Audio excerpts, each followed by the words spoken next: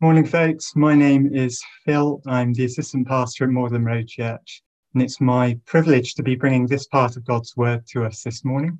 So let me pray as we begin. Heavenly Father, we pray, please would you give us ears to hear what your Son has to tell us, to teach us this morning. And please, Father, would you give us hearts to understand and to believe. Please help us now. We pray that you would graciously take away distractions and teach us. In Jesus' name, amen. In the last year, two questions have probably been on our minds a lot more than they used to be. The first one is our mortality, not least as the COVID death rates seem to be rising at an alarming rate at the moment. So can we face death, which we know must come sooner or later, with any solid hope?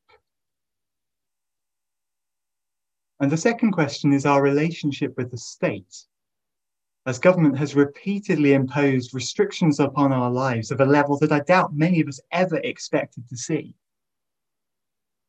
How much does the government actually have the right to interfere with our lives and tell us what to do? Another question is perhaps even more important. Who can be trusted to give me the answers? Who has the authority to do so? Now, our passage in Mark 12 shows us that Jesus is the one person who can answer those questions. His teaching is utterly trustworthy, even when it demands difficult things of us. And he is worth listening to, because he alone offers us a solid hope in the face of death. So firstly, how does Mark show us that Jesus is the one to listen to, the one who answers our questions and demands our attention? Well, he shows us throughout the turbulent drama that plays out in chapters 11 to 12. In these chapters, Jesus comes to the temple in a kingly manner. He asserts his authority over the temple by driving out the money changers and the livestock sellers. And then returning to the temple, he debates all of the various Jewish sects who competed for the loyalties of the people, or at least the main ones. He exposes their hypocrisy, he confounds their teaching, and he makes clear who he is and isn't impressed by. And in all of this, he shows us that he is the true teacher of God's people, not the elders, not the Pharisees or the Herodians or the Sadducees or the scribes. Jesus alone gives us the true interpretation of God's word in the Old Testament. And he alone gives us the fullness of God's will and his purposes now. And he alone demonstrates that he has the God-given authority to command us. In chapters 11 to 12, Jesus has the final word, and no one is able to contradict it. Jesus' identity and his authority as the true teacher of God's people is even more striking if we have certain Old Testament passages in mind. Now, we don't actually have much time to really tease out the links in detail now, but I just want to mention three to go away and look up afterwards. Deuteronomy chapter 18, verses 14 to 22, Isaiah chapter 42, verses 1 to 5, and Malachi chapter 3, verses 1 to 5. Now, with his wisdom, with his insight, Jesus shows himself to be the ultimate prophet like Moses, who is promised in Deuteronomy chapter 18. He is the one who speaks the very words of God to us. And God will hold us accountable for how we listen. He's also the truer, better servant of the Lord who fulfills Isaiah 42, verses 1 to 5. He is the one in whose teaching or Torah the islands will put their hope. And that is, his teaching brings hope for the furthest flung nations on earth. And finally, Jesus is God, the Lord, come to his temple as promised in Malachi 3. He has come as a refining fire to expose and purge out the unrighteous and the wicked from among the people. We see him beginning to do that in these chapters. So before we think about the specific matters that are discussed in chapter 12 in verses 13 to 27, it's really important for us to see this fundamental point. Jesus is the true teacher for anyone, Jew or Gentile, who wants to know God. He is the one we must listen to, and God will hold us accountable if we ignore him. All the more because Jesus is himself God. And at a time when Christians seem to disagree on so many things, maybe we need to ask ourselves, who are we listening to? Our favorite platform preacher? Perhaps the Pope or someone claiming to be a modern day apostle or prophet? Or maybe the voices of secular society, which seem to shout with more immediacy and force? Or are we listening to Jesus in and through his word, the Bible? He is our only true teacher. So with that in mind, what does Jesus teach on these two big, challenging questions of mortality and our relationship with the state in verses 13 to 27? Well, firstly, he challenges our assumptions, and he calls us to obey both the state and God in ways that we might find very uncomfortable at times.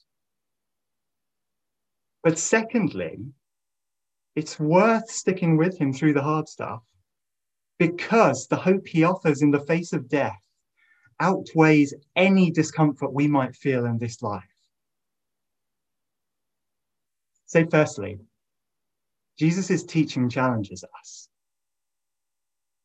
Now, the Pharisees and the Herodians were two sects competing for the loyalties of the Jewish people. And like many in the world today, their hatred for Jesus united them despite having massive disagreements with each other.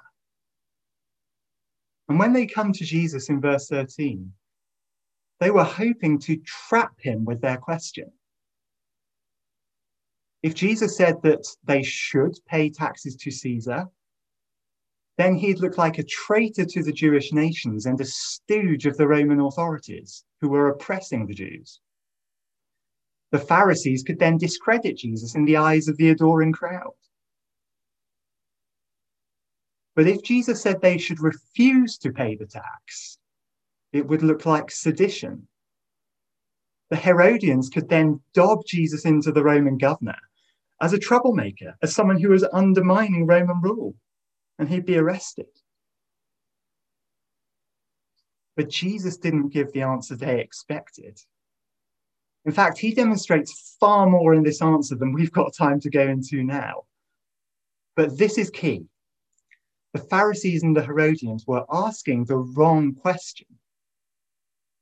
The Pharisees were assuming that obedience to Caesar must be a betrayal of their higher calling to obey God. You couldn't obey God and Caesar. But the Herodians supposed that loyalty to Caesar, who propped up their half-Jewish puppet kings, trumped obedience to God in certain matters of the Jewish law. Both parties either believed or acted as if you can't be obedient to both God and Caesar simultaneously. But Jesus shows they are wrong. Firstly, when he calls for a denarius, the Roman coin that was used to pay the tax, he makes them show that they have those coins in their pockets. They all implicitly submit to Caesar's rule because they accept his currency and the ordered system of administration that goes with it. So having already accepted Caesar's rule, at least in part, they should jolly well give him his due. The currency is his, so when he demands part of it, as is his right, they should pay, however humiliating that may feel to the Pharisees, as a reminder that the Jewish nation is not free. And we know from Paul's writings in Romans 13 and from Peter's writings in 1 Peter chapter 2, that Caesar, the ruling authority, does indeed have the right to demand taxation, because God is the one who ultimately appoints all governing authorities to keep good order, to punish those who do wrong, and commend those who do good. Governing authorities may constantly fall short of their divine calling, as we know from constant experience. And demonic powers may well stand behind them, as many of the New Testament letters and the books of Daniel and Revelation suggest. But they are still ultimately put there by God. And inasmuch as they do keep good order, they are a blessing. So obedience to Caesar, generally speaking, is obedience to God. And we should give our governing authorities their due, both in obedience to the law and in taxation, so that they can carry out their work.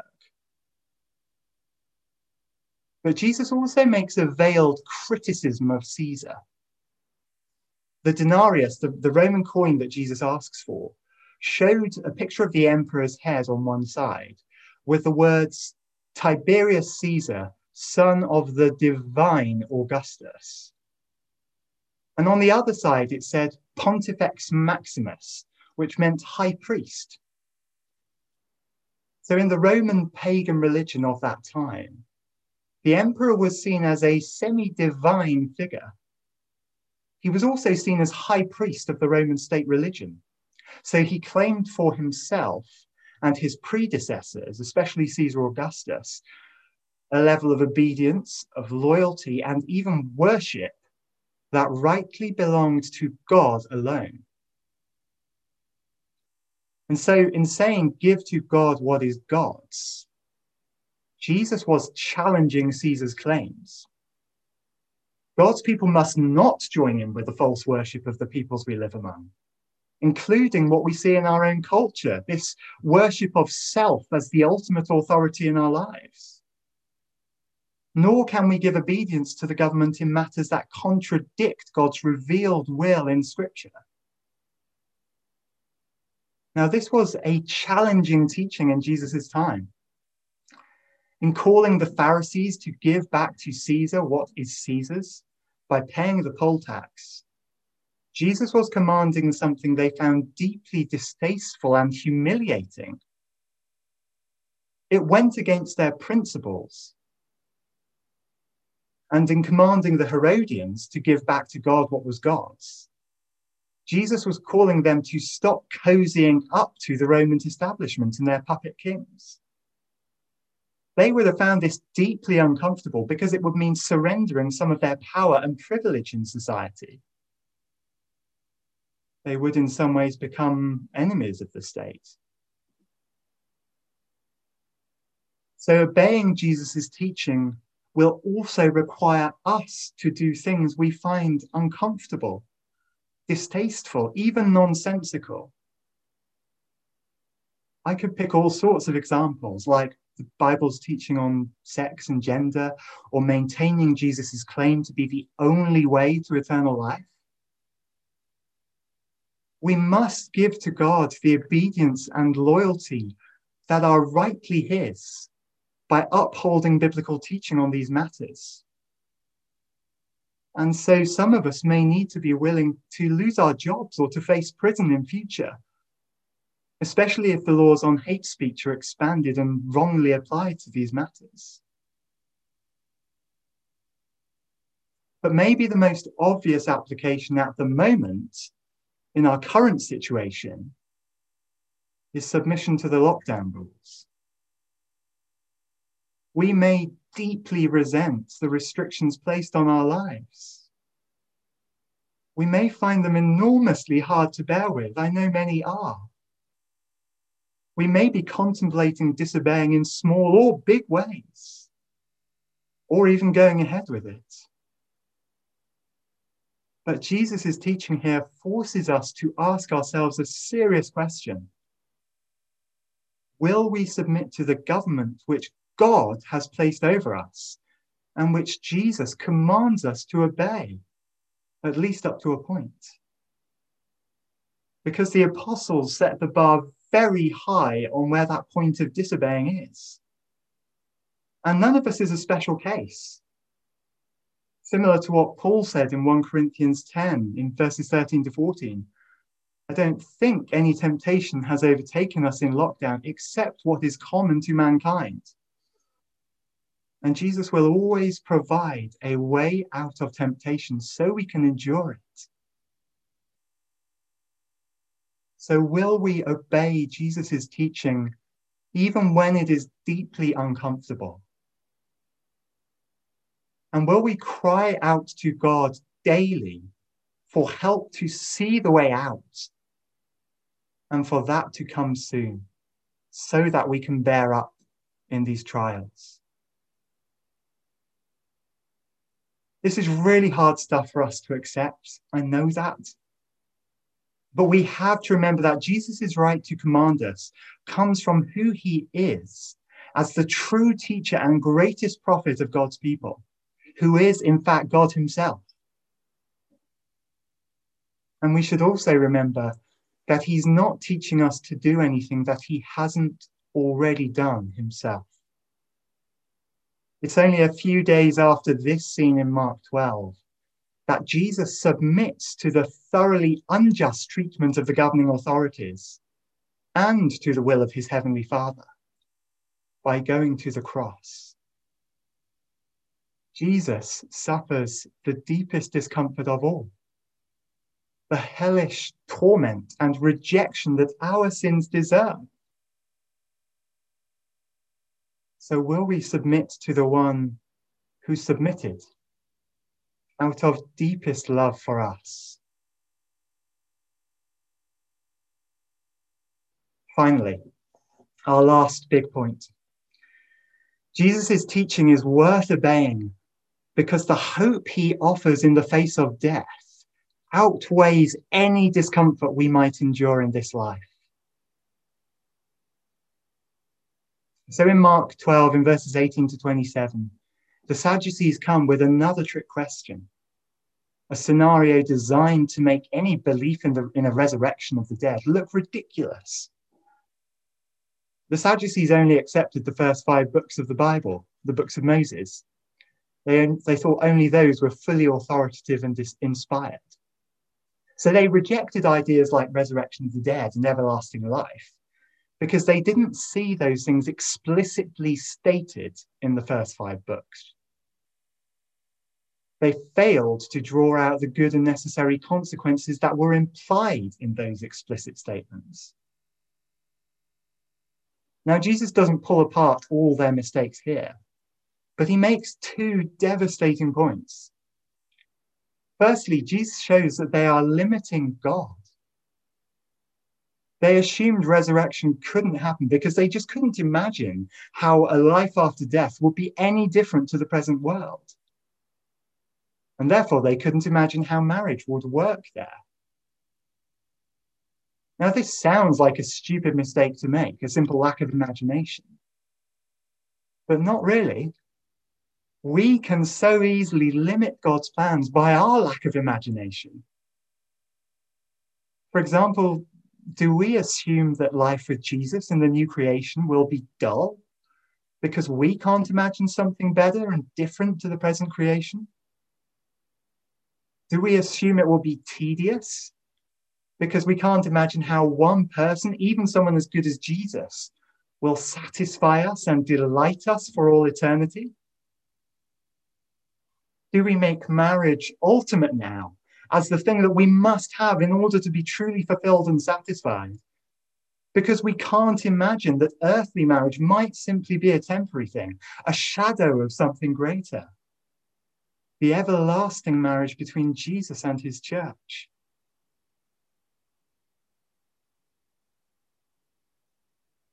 Secondly, Jesus shows us that the Sadducees, are failing to read Scripture carefully. He holds them accountable for failing to draw out the good and necessary consequences of God's word. They are in error because they only accept beliefs that can be proved by an explicit proof text. And we must beware of doing the same and of just having a shallow theology. If God says, I am the God of Abraham, Isaac, and Jacob, rather than I was, that at least ought to make us sit up and think. Now, I know it's not obvious. Instinctively, I'd read this as meaning that Yahweh continues to be the same God that he was for Abraham, Isaac, and Jacob in their times, even though they've died, because God doesn't change. But Jesus, Israel's true teacher and ours, clearly thinks that more is implied. And of course, in the wider context of Genesis and Exodus, it is. Weren't Adam and Eve supposed to eat from the tree of life in Eden and live forever with God? Doesn't death come as a necessary punishment for disobedience rather than God's preferred end for humanity?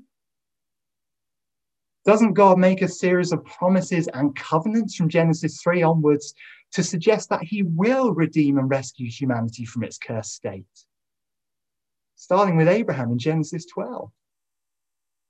And what kind of rescue would that be if he saved Abraham and co from a few Gentile kings and the odd famine here and there, but failed to save them from the greater enemy of death? How could God himself be Abraham's very great reward in Genesis 15, verse 1, if Abraham was soon to be cut off from God forever by death? I could go on listing questions, examples. Now, God's faithfulness to his covenants is very much in view in Exodus chapters 2 to 4, which is where Jesus gets his quote from. This is where God declares that he will bring about the long-promised rescue of his people from Egypt. But God's covenant faithfulness can't amount to much if it is for this life only. In fact, it would have meant very little at all to all the generations of Israelites who died in slavery and in misery in Egypt. As Jesus insists, this verse must mean that God continues to be the God of Abraham, Isaac, and Jacob, because they are not dead to him. And that's not just because God is outside of time, but because Abraham, Isaac, and Jacob will rise again at the resurrection. More than that, Scripture gives us reason to believe that their souls are consciously enjoying God's presence now. Isn't Jesus' teaching here profoundly good news? To think that we have a hope of resurrection that completely blows this sorry life, this broken world, and these decaying bodies out of the water. One where marriage at its best will be nothing compared to the intimacy that we will enjoy with God. Jesus' teaching offers a better hope than any competing voice. Take the hope of secular society, which is remarkably like that of the Sadducees in at least one way. So many of the people around us have no serious or certain hope beyond death. At best, they have sentimental caricatures of heaven that are a hangover from Christendom. Or else they have the uncertain hope of legalistic religions, where you might get into heaven, but only if you try hard enough. So many people have hope for this life only. And if that's you, you may feel compelled to grasp at any passing joy or pleasure that you can get your hands on now, because it might be the only chance you get. That phrase, YOLO, you only live once, becomes justification for all kinds of desperate and often damaging behavior, because the future is ultimately filled with fear of death, and fear of missing out. But that's not the case for Christians. We have the sure hope of a resurrection which must happen because of who God is. He must restore Eden, so to speak, in the new creation. He must bless his chosen people forever and be their God forever, because his covenant faithfulness demands it. And he is the unchanging God who always keeps his promises.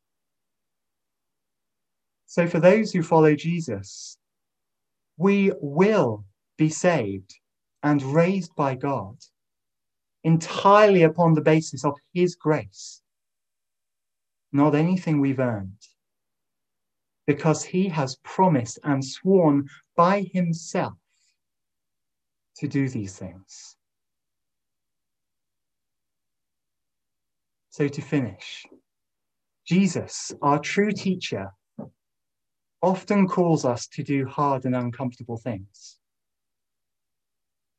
We should refuse to give the government the obedience that is due to God alone. But we should otherwise obey the government, even if we really dislike it now. But you know what?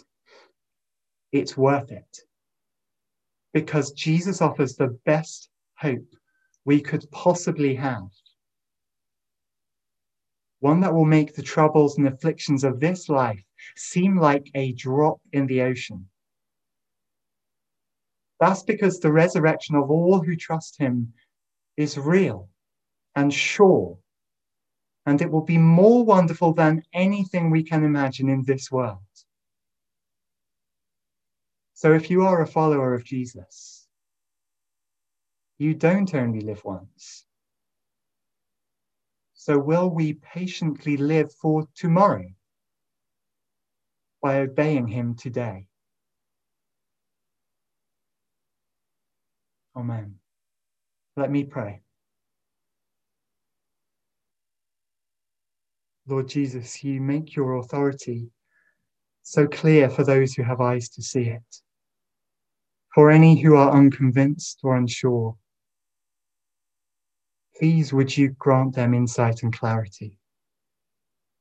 And Lord, for all of us who, as we struggle to obey your teaching, as we struggle to keep our eyes on the better hope, the sure hope that you give us beyond death,